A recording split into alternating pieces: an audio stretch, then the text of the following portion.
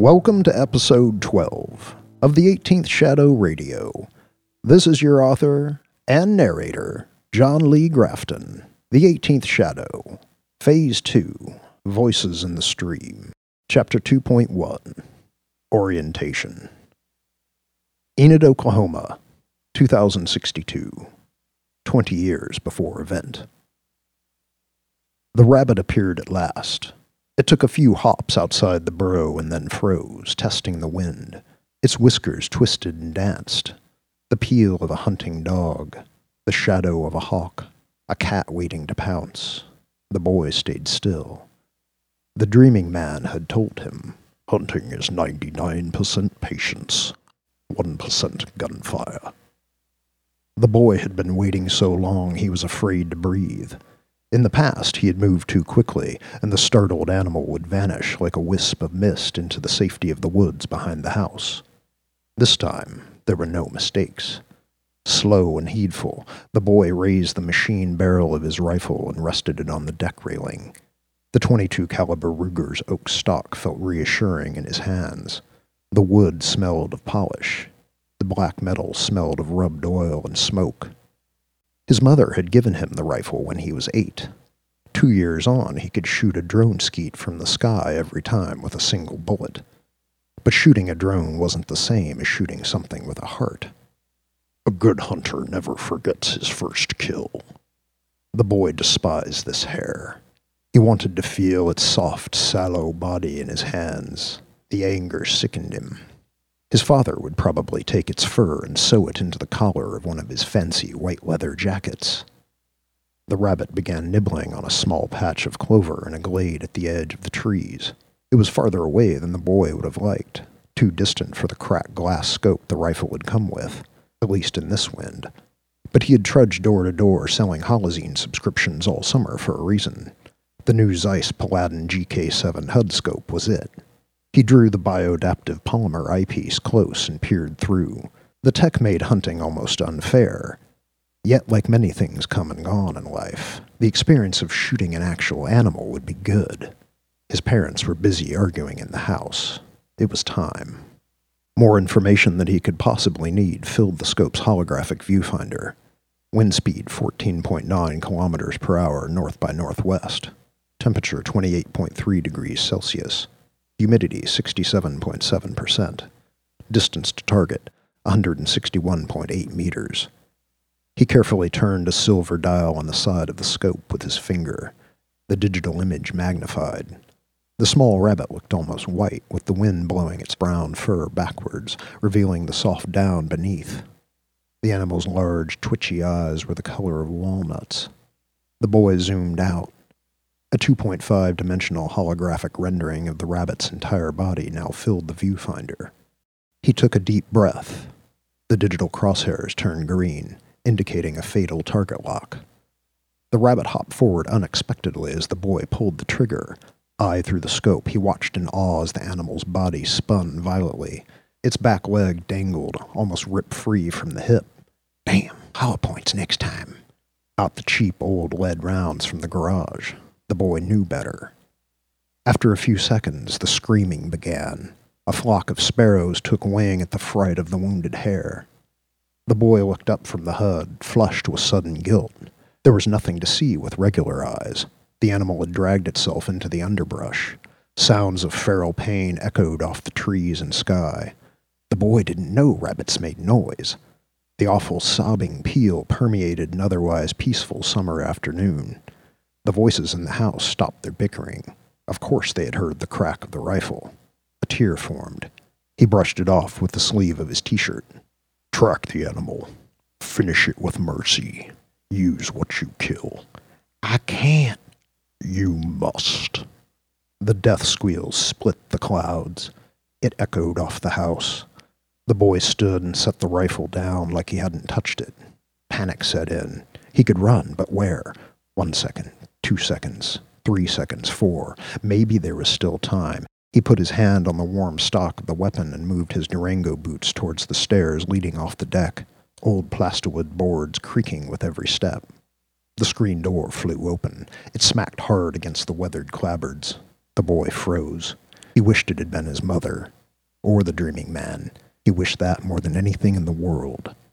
Instead, it was his father. The man's eyes were red with plesium saturation. His voice was like a knife. "For dog's sake, Billy! What is that squealing? Have you shot an animal? I told your mother it was a mistake to get you that gun. This is not the country any longer. We have neighbor 2 acres on, and the subdivisions after that. I'm taking that rifle." "The hell you are!" He squared up bravely, eyes in line with his dad's belt buckle. The hand with the big gold ring slapped his cheek, whipped fast, nearly knocking him down. "Don't get lippy on my porch, child. Gather that rifle and hand it here, then go ask your mother how you made her feel." He snapped his fingers. "Go on now. Tell her what you done." He was too strong. The boy picked up his rifle, new Zeiss scope and all, and handed it over. Tears for Rabbit, yes, but none for this man. His jaw burned where the ring had dug in, the copper taste of blood trickling down his lip. He turned sideways to slip past his father without touching him, shoulders smashing beneath the man's gaze. His dad bellowed up the stairs after him. "Marilyn, see what he's done? This is on you. This is why."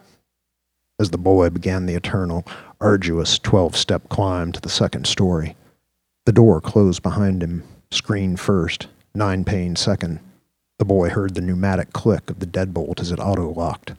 Somewhere in the house, a window remained open, though, and through it, the screams continued. It was one of the last things he could remember them doing together as a family.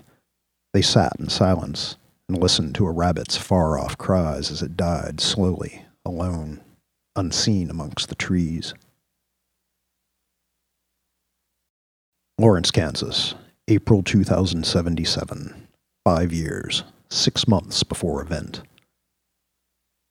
Douglas County Highway 1500 was a road built for vehicles in a time when wheels and gasoline were yet concerns of the day. Dax Abner's pilot floated them down the 2-lane highway at a leisurely 130 kilometers an hour, passing through glades of roadside redbuds and walnut trees exploding with limey April hues. The glades of trees marked property lines from one farm to the next, and were often set at the crest of a hill where the hove road cut through a valley pass and the rock had been dynamited out in the antique centuries. From the Lincoln's window, William watched the black asphalt line of the hove road rise and fall.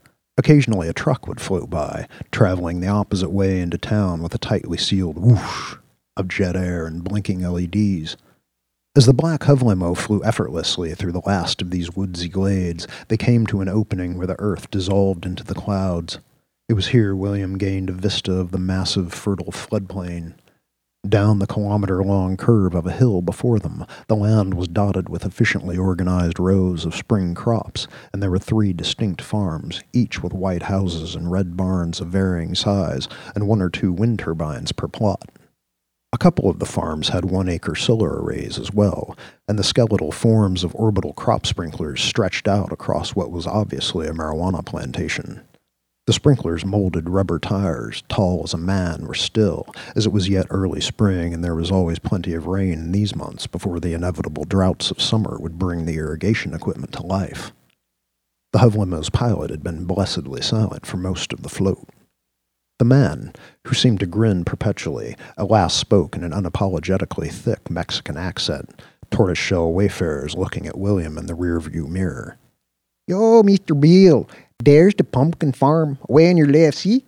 He pointed to the nearest plot of land. "It's the big white house and red barn with the green roof, okay? You can't see no pumpkins yet, but come to fall time, it's like a million basketballs in the dirt. The kids come with their parents for Halloween, you know. Thanksgiving gourds and such. Mr. Abner gives hay rides with the old electric tractor, free apple cider. It's a good time. We smoke the Jane, drive the kids on the tractor. We go slow, it's safe, don't worry." William felt goosebumps raise on his arms. The White House reminded him of something, bringing on a strong sense of déjà vu. He snapped out of it, brought from reverie by a monotone female voice chiming briskly over the limo's comm. "Hugo Velasquez, be advised. A westbound Douglas County traffic drone will pass you in 31 seconds. Your rate of travel is 20 kilometers over the posted hover limit. For maximum security, please reduce velocity." William listened as the pilot replied enthusiastically, "Keta, John! Zero worries. We be turning here on the drive in about 30 seconds anyways." The computerized voice responded, "Correction. At present rate of travel, you will turn north onto the farm drive in 86 seconds. The pilot's smile was big and bright in the rear view. "Yes, ma'am, Miss John. I's a-slowing." William kept quiet, pretending to stare out the window as he absorbed the details of the conversation. The pilot chuckled, the wispy ends of his thick brown mustache twerking up and down as he spoke again to William. "You're going to see some things today, soon. That's Miss John. She got a 20. You see, man. See, there's the drone scum now." He pointed through the windshield. Sure enough, a black, oval-shaped citizen observation drone hummed past 10 meters overhead. The drone was flying towards the city and passed innocuously without so much as a flash scan from its LED array. Citizen observation drones were such a common sight in urban Lawrence that most people didn't pay them a notion. In the country, they seemed out of place. The drones were fast, silent, hard to see, and could easily sneak up on a person in rural areas, floating on stealthy antigrav and electric propulsion. Hugo, the pilot, continued talking. "You will see, Mr. Beale, okay? We turning now on the farm road. Mr. Dax will show you some things." He continued grinning. "You don't worry, Mrs. Jones do more than keep us out of speeding tickets. You see, okay?" William was examining the dashboard instrument cluster with muted curiosity as the hub car slowed and banked smoothly onto the private drive leading to Abner family pumpkin and gourd.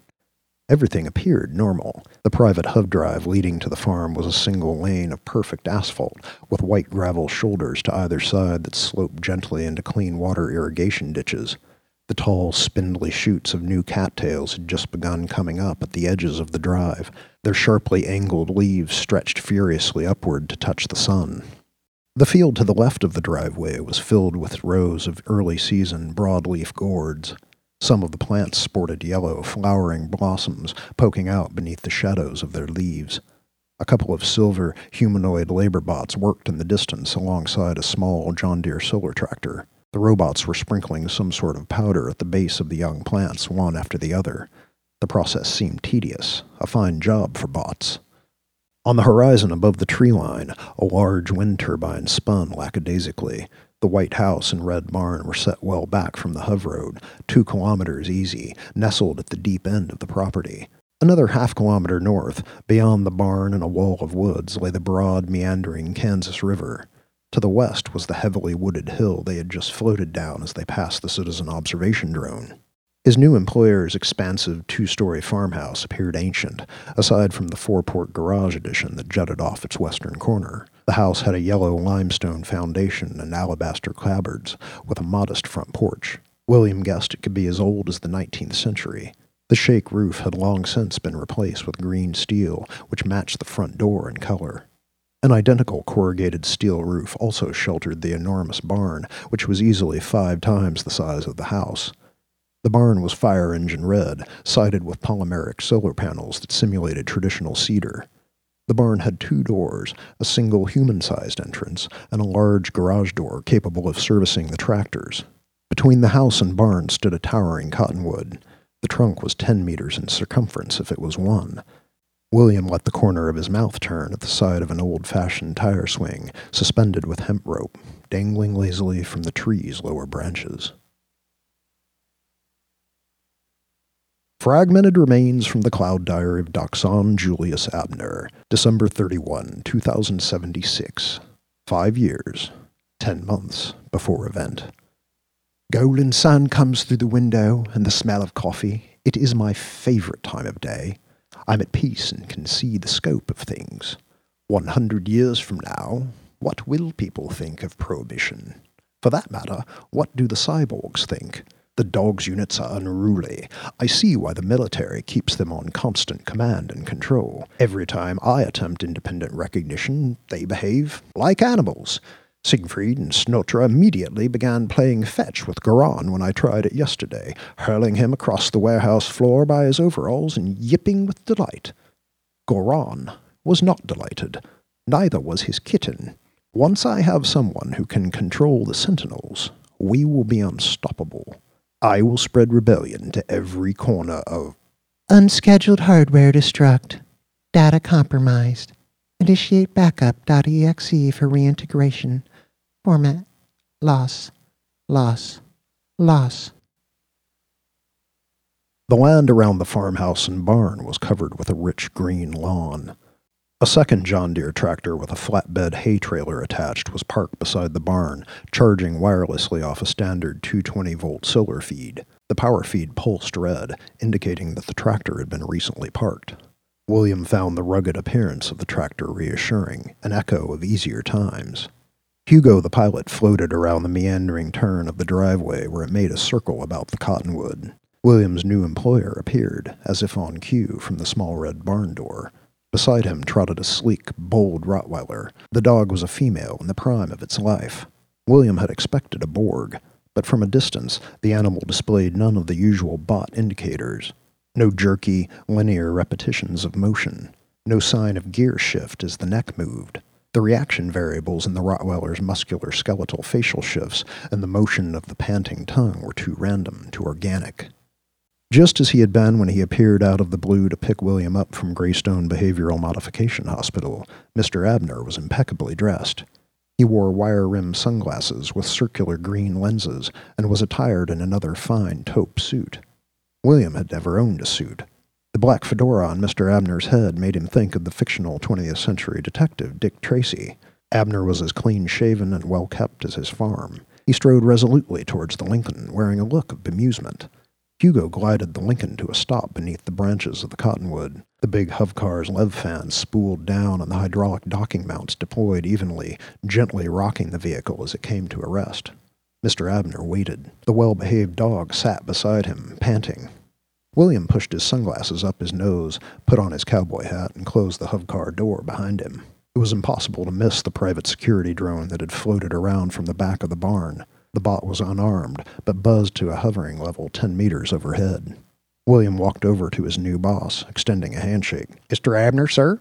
The man spoke with impeccable diction. "Please, William, as I requested at our initial meeting, you must address me as Dax. Welcome to Abner Family Pumpkin and Gourd." William nodded. "Thank you, sir." He looked around, pretending to ignore the observing drone. "This is a mighty nice spread, and that's a fine-looking Rottie." He extended his hand towards the dog. "May I?" "But of course," said Dax cordially. The security drone reoriented. William stepped closer and the dog mewed affectionately and tilted its large head to sniff the offered hand, but did not break from a sitting posture. "She's well trained," said William as he pet the dog's head, lightly at first so as to not be threatening. The silken fur was pure black, polished and soft, probably shampooed just that morning. Contact well received, he flattened his hand and gave her a more luxurious stroke down the back of her neck. The dog rotated its head, pressing into his hand affectionately. Something wasn't right. He pet the animal further down its neck, above the shoulders. William stood abruptly. "This animal's a cyborg, sir. Bioskin 6 with fine motor neurologic integration. Like an expensive zooborg, but she's running independent fusion. That's why she seems so real." Dax Abner tipped the brim of his fedora in agreement. "Please, call me Dax. And yes, William, I'd say you've passed your first bit of on-the-job training with flying colors. You've been out of the Hov limo for exactly 57 seconds. Now, please, exactly how did you know?" William thought back to the only other time he had seen a fusion Borg. Following the Coyote disaster in the 60s, fusion Borgs had been all but outlawed. To ameliorate the rampant claims of conspiracy theorists over the last decade, the National Guard and the FCC had begun holding public demonstrations of the remaining military dogs units. These animal demonstrations of fusion Borg tech were given the warm, family-friendly title of the National Guard Dog Show. Dog shows proved incredibly popular and were now held in a different North American city every year, generating billions in revenue for the Federal Reserve.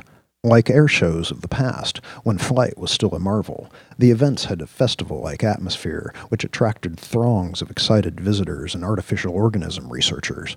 Adult and child alike, no one grew tired of watching a Labrador retriever rip the door off a Hovcar with its bare teeth, or scale a 10-meter cement wall, or burst through a ring of plasma fire to catch a Frisbee drone in mid-air while running 135 kilometers an hour down an airport landing strip.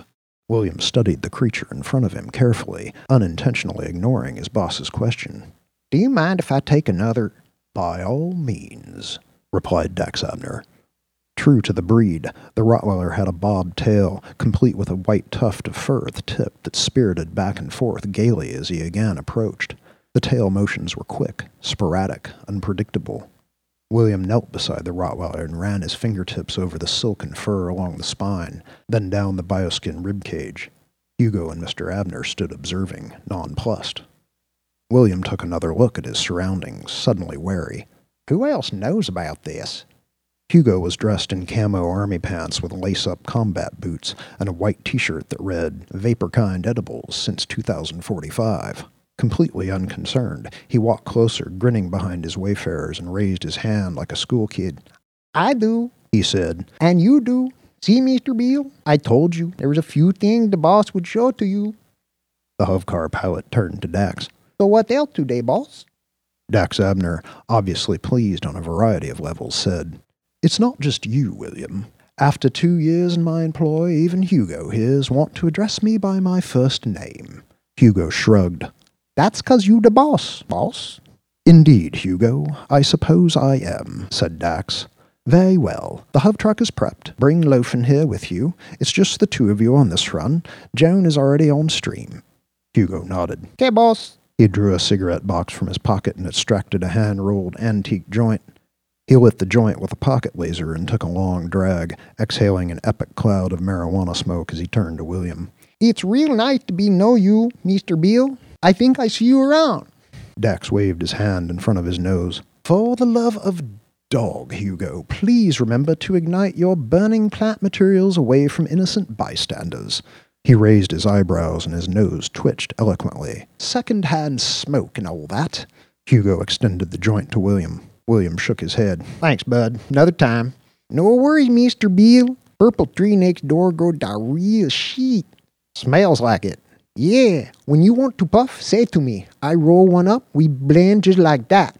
Hugo snapped his fingers. Sounds good, bud. Hugo nodded amicably, then bumped William's fist as he walked off, adding over his shoulder, Let's go, Loafin. The cybernetic Rottweiler popped to all fours, but did not immediately follow the command like a regular Fido would. Instead, she whined and pranced playfully in front of William. She looked straight at him and mewed affectionately. She likes you, said Dax Abner. William knelt and pet the animal again. I see as much. This time he noted the incredible force of her movements. If what he knew of dog unit chassis mechanics was true, this Rottweiler could rip his body in half with a single swipe of its paw. She was no longer hiding her strength, but the cyborg obviously had a sweet nature and only wanted attention. William held her thick head in his hands, examining the anatomical details of the bioskin wrap that enveloped the creature. It was impeccable, even down to the transitions in color between the black and brown dots of fur above the Rottweiler's eyes that were specific to the breed. Instead of becoming agitated, the cyborg stilled at his touch. Show me your eyes, he said, using the same tone he would with an organic dog. The cyborg focused her deep bronze irises on William. Her pupils froze. He could see the minute red bands of capillary distress radiating across the white cornea. The edges of the eye were folded back, appearing wet, anatomically perfect. William looked right at the cyborg. Your real eyes. Without a moment's hesitation, the Rottweiler blinked, collapsing the holographic projections that masked her cybernetic vidorbs. William squinted to get a better look. The visual receptors glowed faint red in the morning sun. The ocular components, while mechanical, matched the physiological layout of an organic dog's eye to perfection. Fuchsia pupil, garnet cornea, pink iris. The vidorbs were damp with synthetic lubrication and floated in ocular cavities constructed of the same flexible, nickel-infused polymer that made up all cybernetic visual receptors, whether canine or feline. William whistled through his teeth. You weren't lying, sir. Her eyes have Voigtlander glass, shatterproof, full HUD, infrared, night vision, 600-time focal length with kinetic distortion dampeners. Fascinating, said Dax Abner absently, then added, Well, yes, William, don't be absurd. Of course her vidorbs are German. Only the best. She's a 20 million digidollar piece of tech, after all. Hugo the pilot, now halfway to the barn, called across the yard again. Loafin, come on, I say, you deef. Let's float, dog. Loafin turned her head towards Hugo and blinked. When her bioskin eyelids came up, the daylight holograms had returned, her eyes once more brown and black like those of any common rot. She buried her head against William's chest as he ran his hands over her fur. The Rottweiler licked his face. He noted the flat, flexible graphene microchip embedded on the underside of her tongue as she panted. The stealthily placed chip was the only obvious sign. Loafen's bioskin mouth even smelled like healthy dog saliva. She licked his cheek one last time, then turned and trotted off quickly behind Hugo. The two entered the barn through the small door and disappeared. Dax Abner repeated the word, fascinating, as though having a conversation with the wind. William put his sunglasses back on and dropped his hands to his hips. You said you had dogs units, but damn, you know she's way illegal, right? For a third time, all Dax Abner said was, fascinating. William realized he must be speaking to someone on the other end of his combud. Dax said, understood. Brilliant. Then he turned to William and smiled effusively. William, that was remarkable. I've never seen a dog's unit respond to a human being that way. Ever. But let's discuss that momentarily. Dax clapped and looked at the ground. Tell me, lest I forget, before my guard dog chose to voluntarily show you her real eyes, as you put it, how did you know that she was a cyborg, that is? William said practically, it's her neck. She has 9 cervical vertebrae. She should only have 7. Will they be back today? Dax Abner put his hand on William's shoulder. Fear not, my friend. I've got another 1 or 2 you can look at while Loafen is away. William's blue eyes peered over the tops of his sunglasses. Another 1 or 2. Fusion-based. That is correct. William clicked his tongue. That unit was the most advanced machine I've ever seen in my life. All the animals at Cyberstock were Batborgs per regulations. High-end Bioskin 6 models, but Batborgs all the same, recharged every night in the solar paddock. He frowned. At least that I can remember, that is. Dax Abner smiled politely, studying William through his wire-rimmed circular sunglasses. He did not speak for a moment, squinting oddly. His expression bore the weight of a heavy decision. After a few seconds, he tapped his combud and spoke evenly, all the while looking directly at William. My reservations have been ameliorated. Mr. Angevine and I shall visit in private before I bring him in to say hello. Please dock the A7. Fragmented remains from the Cloud Diary of Doxon Julius Abner. July 7, 2075. 7 years, 3 months before event. Has been acquired. The foundation poured, solar array synced with the grid. The barn is under construction, utilizing salvage components from 20th century structures in the area. We are well set back from the Hove Road, protected by the trees and the river and a tall wooded hill to the west. Mother was true. She sacrificed her life to show me what was behind the veil. Can I possibly find another like myself? I operate under the assumption that it is statistically impossible. Mom uploaded the IPv7 for pinging the Israeli. Done. I am fearful to document my suspicions of him. The Israeli is hard, but honorable? His face is darkness. He has the odor of woods about him, as I remember from home. Enough said. The farmhouse has been retrofitted into apartments for the permanent staff. Each apartment has a private kitchen, bath, and sonic laundry. Barn completion estimated at 22 days. The majority of my time is presently spent in the dining room at a makeshift holo-control, hacking drones. It is laborious. Each transit log must be camouflaged by hand. Even here in the sticks, a citizen observation drone flies by every 30 minutes, rotating addresses. The persistence is exhausting. I sleep standing. Klaxons awaken me every 26 minutes, and compromising their firewalls takes every dash of skill I possess. White AI avatars, sentient predator algorithms, they wander the stream. Once the Israeli brings the dolphin, let us pray to the sky we are compatible and it accepts. I hope for a male, more combative by nature, easier to manipulate by nature. Regardless, if the dolphin does not choose to sink, all shall be in vain. Brighter things. Let me speak of love. The women in Lawrence, Kansas are a sturdy sort. Some are supple as the olive groves of the Bekaa Valley. Others are narrow, pale, well-traveled, and thin with the lips of chickens. Needless to say, I remain focused on our primary objective. I have not kissed but a hand belonging to these various Bettys. My charms are quite intact, fear not. Even Maggie, who manages the rowdy pony, does not squeal when I open the door for her. Save another courtesan, I'm alone. How many of us are there? That knowledge died with Mother. If only Lily could have come. She was my forsaken hyacinth, drinking up the light of the sun. I feast upon the memory of her body in my arms. Mother's final stream said there would be another. She said that when I find her, that day will mark the dawn. Until then, other things. The first of the team has been acquired. Note to self, do not forget to research the mute wizard. Hugo Velasquez, a most industrious tattooed native of Jalisco State. The images inked into his left arm are of orange koi fish and blue dragons, and yellow mermaids and green-headed quetzals with flowing tails. On his right arm is a reproduction of Diego Rivera's 20th century fresco, Detroit Industry, South Wall. He is a hubcar propulsion mechanic by trade, chip-free. His real gift is smuggling. Specifically of interest are the years he spent muling Guatemalan tequila across the border into Chapachula. Hugo is affable, perfect for black ops because he is the underground.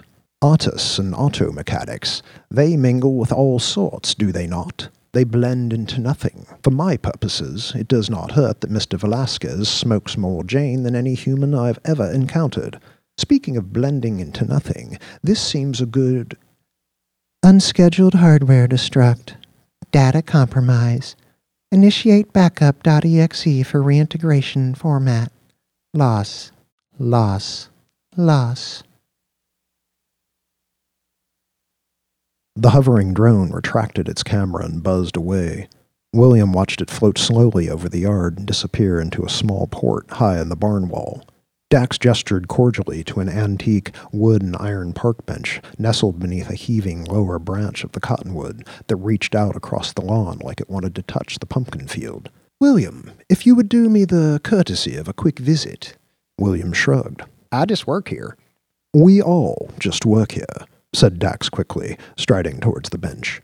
William followed, noting the rich cushion of the grass beneath his boots. The lawn was perfect, not a lingering trace of winter brown. Dax Abner sat on the end of the bench closest to the barn and crossed one leg over the other. William sat on the other side. For a moment, neither of them spoke.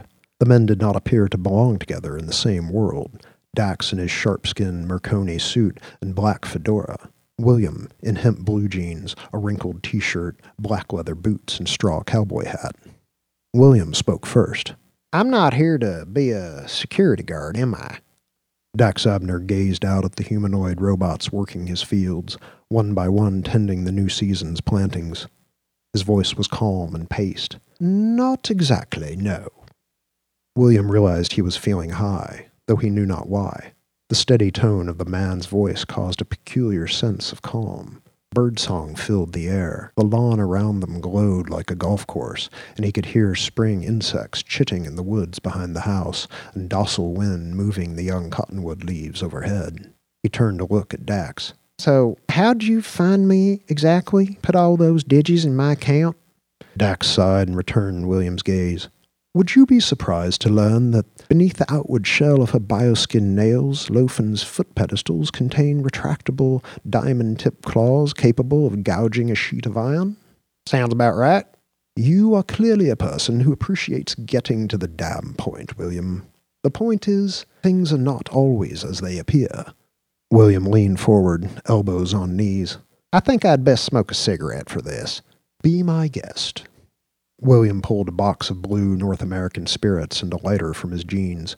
He knocked a cigarette free and lit it, luxuriating in the first toothy drag. He exhaled the tobacco smoke in a large plume that dissipated on the wind. "The enjoyment of carcinogenic substances that must be ignited with an actual flame has always vexed me," said Dax. "You and Hugo have that, and your love of T-shirts, in common, though he prefers Jane over broadleaf." "Some things are hard to improve on, Mr. Abner," said William. "Folks been smoking, drinking, sitting here looking at these same hills since the Buffalo days. Tech might change. People don't." "Agreed," said Dax. Does being up north make you miss Oklahoma? William took another drag. I don't miss anything. Dax smiled placidly, extracting his vapor joint. Are you familiar with the Kansas state motto, ad astra per aspera? I've heard it. Are you aware of its translation? William squinted, trying to glean just what the hell the clean-shaven man was getting at. No, sir, I am not. What is that, Greek or something? Latin. Right. So how'd you know I'm from Oklahoma again? Aside from your accent, Dax smiled in a way that made it impossible not to like the man. I promise to answer this and your other questions. But first, I will tell you that ad astra per aspera means a hard road to the stars. Do you believe that things happen for a reason, William? William slapped his knee and looked out across the fields again, keeping the cigarette close. Hell, I don't know. So many questions. I'm not religious, if that's what you're getting at. That is not what I'm getting at. I simply mean to ask if you believe there are circuities in life, an ordered ebb and flow to the events and experiences we all share. I am certainly not implying that there's an old bearded man who lives in the sky passing judgment on us. William dipped the brim of his cowboy hat. Let's hope not, right? Indeed. Dax turned his way, speaking with more excitement. But you will entertain me that there is a systematic cohesion to experience and reality, just as there's a cohesion between atoms and molecules. Fair enough. So, there is a reason you, of all people, are sitting on this bench at this particular moment. Just like there's a reason that Kansas, created in 1861 at the dawn of antique America's bloody Civil War, chose to call herself the Free State. William took another drag off his cigarette. He was grateful for the smoke. Honestly, you're losing me a bit, Mr. Abner. What are we talking about? Dax sat up on the bench, removed his circular wire-rimmed sunglasses, and looked straight at him. William, I run a still. William realized he had never actually seen the man's eyes. He was surprised at how amber they were, like fields of burning wheat. There was something else about the man's gaze. William instantly felt more relaxed, lightheaded, yet incredibly focused. The colors of the earth around them seemed to grow brighter. A couple of seconds passed before he responded. I'm more than okay with stills than you could know. Dax smiled tightly and recovered his eyes with his sunglasses. He started to say something more, but was interrupted. The garage bay on the barn rolled open with a patterned mechanical hum. Out floated a large flatbed hove truck. The hove truck was painted green and had a cheerful-looking pumpkin logo on its door, surrounded by white lettering that read Abner Family Pumpkin and Gourd. Its large lev fans displaced so much air that it was impossible to talk as it floated by. The grass on either side of the asphalt pad leading from the barn was blown flat. Hugo was piloting. Dax could see Lofen hanging her head out the back cabin window and staring at him as they floated past, headed down the driveway towards the hove road. As soon as they could speak again, Dax turned back to William and raised his eyebrows. Pumpkins being delivered in April? William dropped the nub of his cigarette to the grass and tamped it out with the heel of his boot. What exactly are you trying to tell me, Mr. Abner? Dax didn't miss a beat. He tented his fingers, his voice clear and precise. What I am telling you, William, is that outbound hove truck contains 2,500 liters of 100-proof potato vodka, produced in my fusion-powered subterranean still. The truck will float to Manhattan, Kansas. There, the payload will be sold to a black market distributor named Earl King. In addition to being able to sprint at 129 kilometers per hour across open land, dig through a brick wall, and leap 5 meters vertical from a standstill, the dogs unit on board that hove truck you know as Lofen is also capable of functioning as a telemetry relay for holographic computer streams. The control transmissions, which serve to protect the cargo and occupants while en route, emanate from the framework of the barn itself. The boards contain strands of fiber optic cable at their core, you see. In essence, the barn is a massive satellite receiver. The dual cupolas along the ridgeline function as bipolar transmission terminals. The edge of Dax's lips curled into a sly smile. As of this moment, you are one of 4 living people who know this information. William remained silent. Dax smiled. Agreed. Words are of far less importance than understanding. So understand this. North America's next civil war has begun. At the moment, its battles are fought mostly on the holostream, but that will change. Dax waved his hands to illustrate. On one side, you have the White, attempting to propagate a new era of heightened surveillance and end what remains of North American privacy. On the other, you have us, the Black, the traditionalists, those who fight to preserve free will. For what is life without freedom? Death? Exactly, Dax agreed. We fight and die for the right of any consenting adult citizen to make a choice. Now I'm going to ask you to make a choice. Dax gestured west in the direction of the city. You can walk away and I'll have a hovcar float you to the maglev station. Keep the money, return to whatever life you know, and pretend we never met. Dax turned on the park bench and pointed at the barn. Or you can walk across the lawn with me into that barn. Once inside, I'm going to introduce you to 4 additional dogs units, 2 of which are exponentially more advanced than the Lofen model. Dax Abner turned back to William and looked at him over the tops of his sunglasses, eyes on fire. If this meeting goes, as I believe it shall, you will immediately begin your first day of work as my new chief of security. I have dogs units that I cannot properly control. To achieve my goals, I need a tether to manage them. You, William Thomas Angevine, are that tether. So what's it going to be? Fragmented remains from the Cloud Diary of Dachshund Julius Abner, July 27, 2076. 6 years, 3 months before event. I walk out the farmhouse door and become a machine. Dachshund Julius Abner is much cyborg as these dogs units Joan now has on watch. The creatures are amazing, were only I covered in bioskin.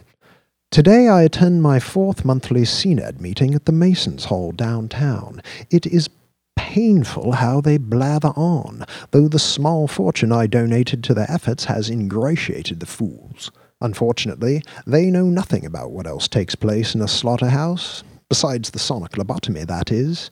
My theory is that it is a push, a Courtezan-like shift of perception that causes the headaches. This push turns man to humdroid, permanently ingratiating them to the White Order. All humdroids have one of 3 destinies from there: the restitution camps, CNED, or death. Other wheels spin. There is a sheriff who is sly, Dale Proudstar. His office hacked my Combud traffic for 6 months after I made an initial $250,000 digidollar donation.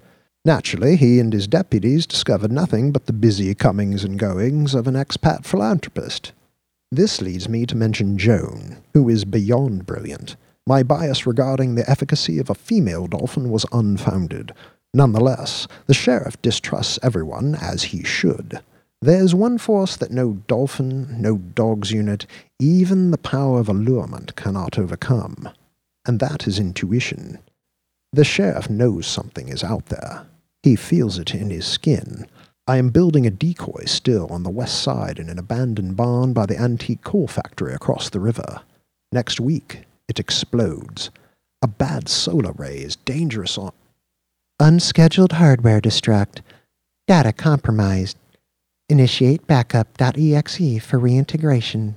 Format: loss, loss, loss. This concludes Chapter 2.1 of The 18th Shadow, Phase 2, Voices in the Stream. Please visit johnleegraftonbooks.com to sign up for the 18th Shadow mailing list. On johnleegraftonbooks.com, you can also download the free digital box set, containing the first 3 books in the 6-part series. The free box set is available in Kindle format, as well as Smashwords, Kobo, and Barnes & Noble Nook. Remember, citizens, Kindle isn't just a thing. It's a free app you can put on your phone to start reading the 18th Shadow box set today. Prefer paperback like it's 1981? Visit Prospero's Books at 1800 West 39th Street in Kansas City, Missouri, where every phase of the 18th Shadow is available built of glue, ink, and compressed dead trees, the way books were meant to be read by real North Americans.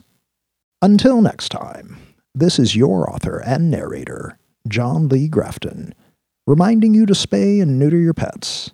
And remember, if it's not cannabis, kids, don't smoke it. This has been a public service announcement of the 18th Shadow Radio. For more information, please visit johnleegraftonbooks.com.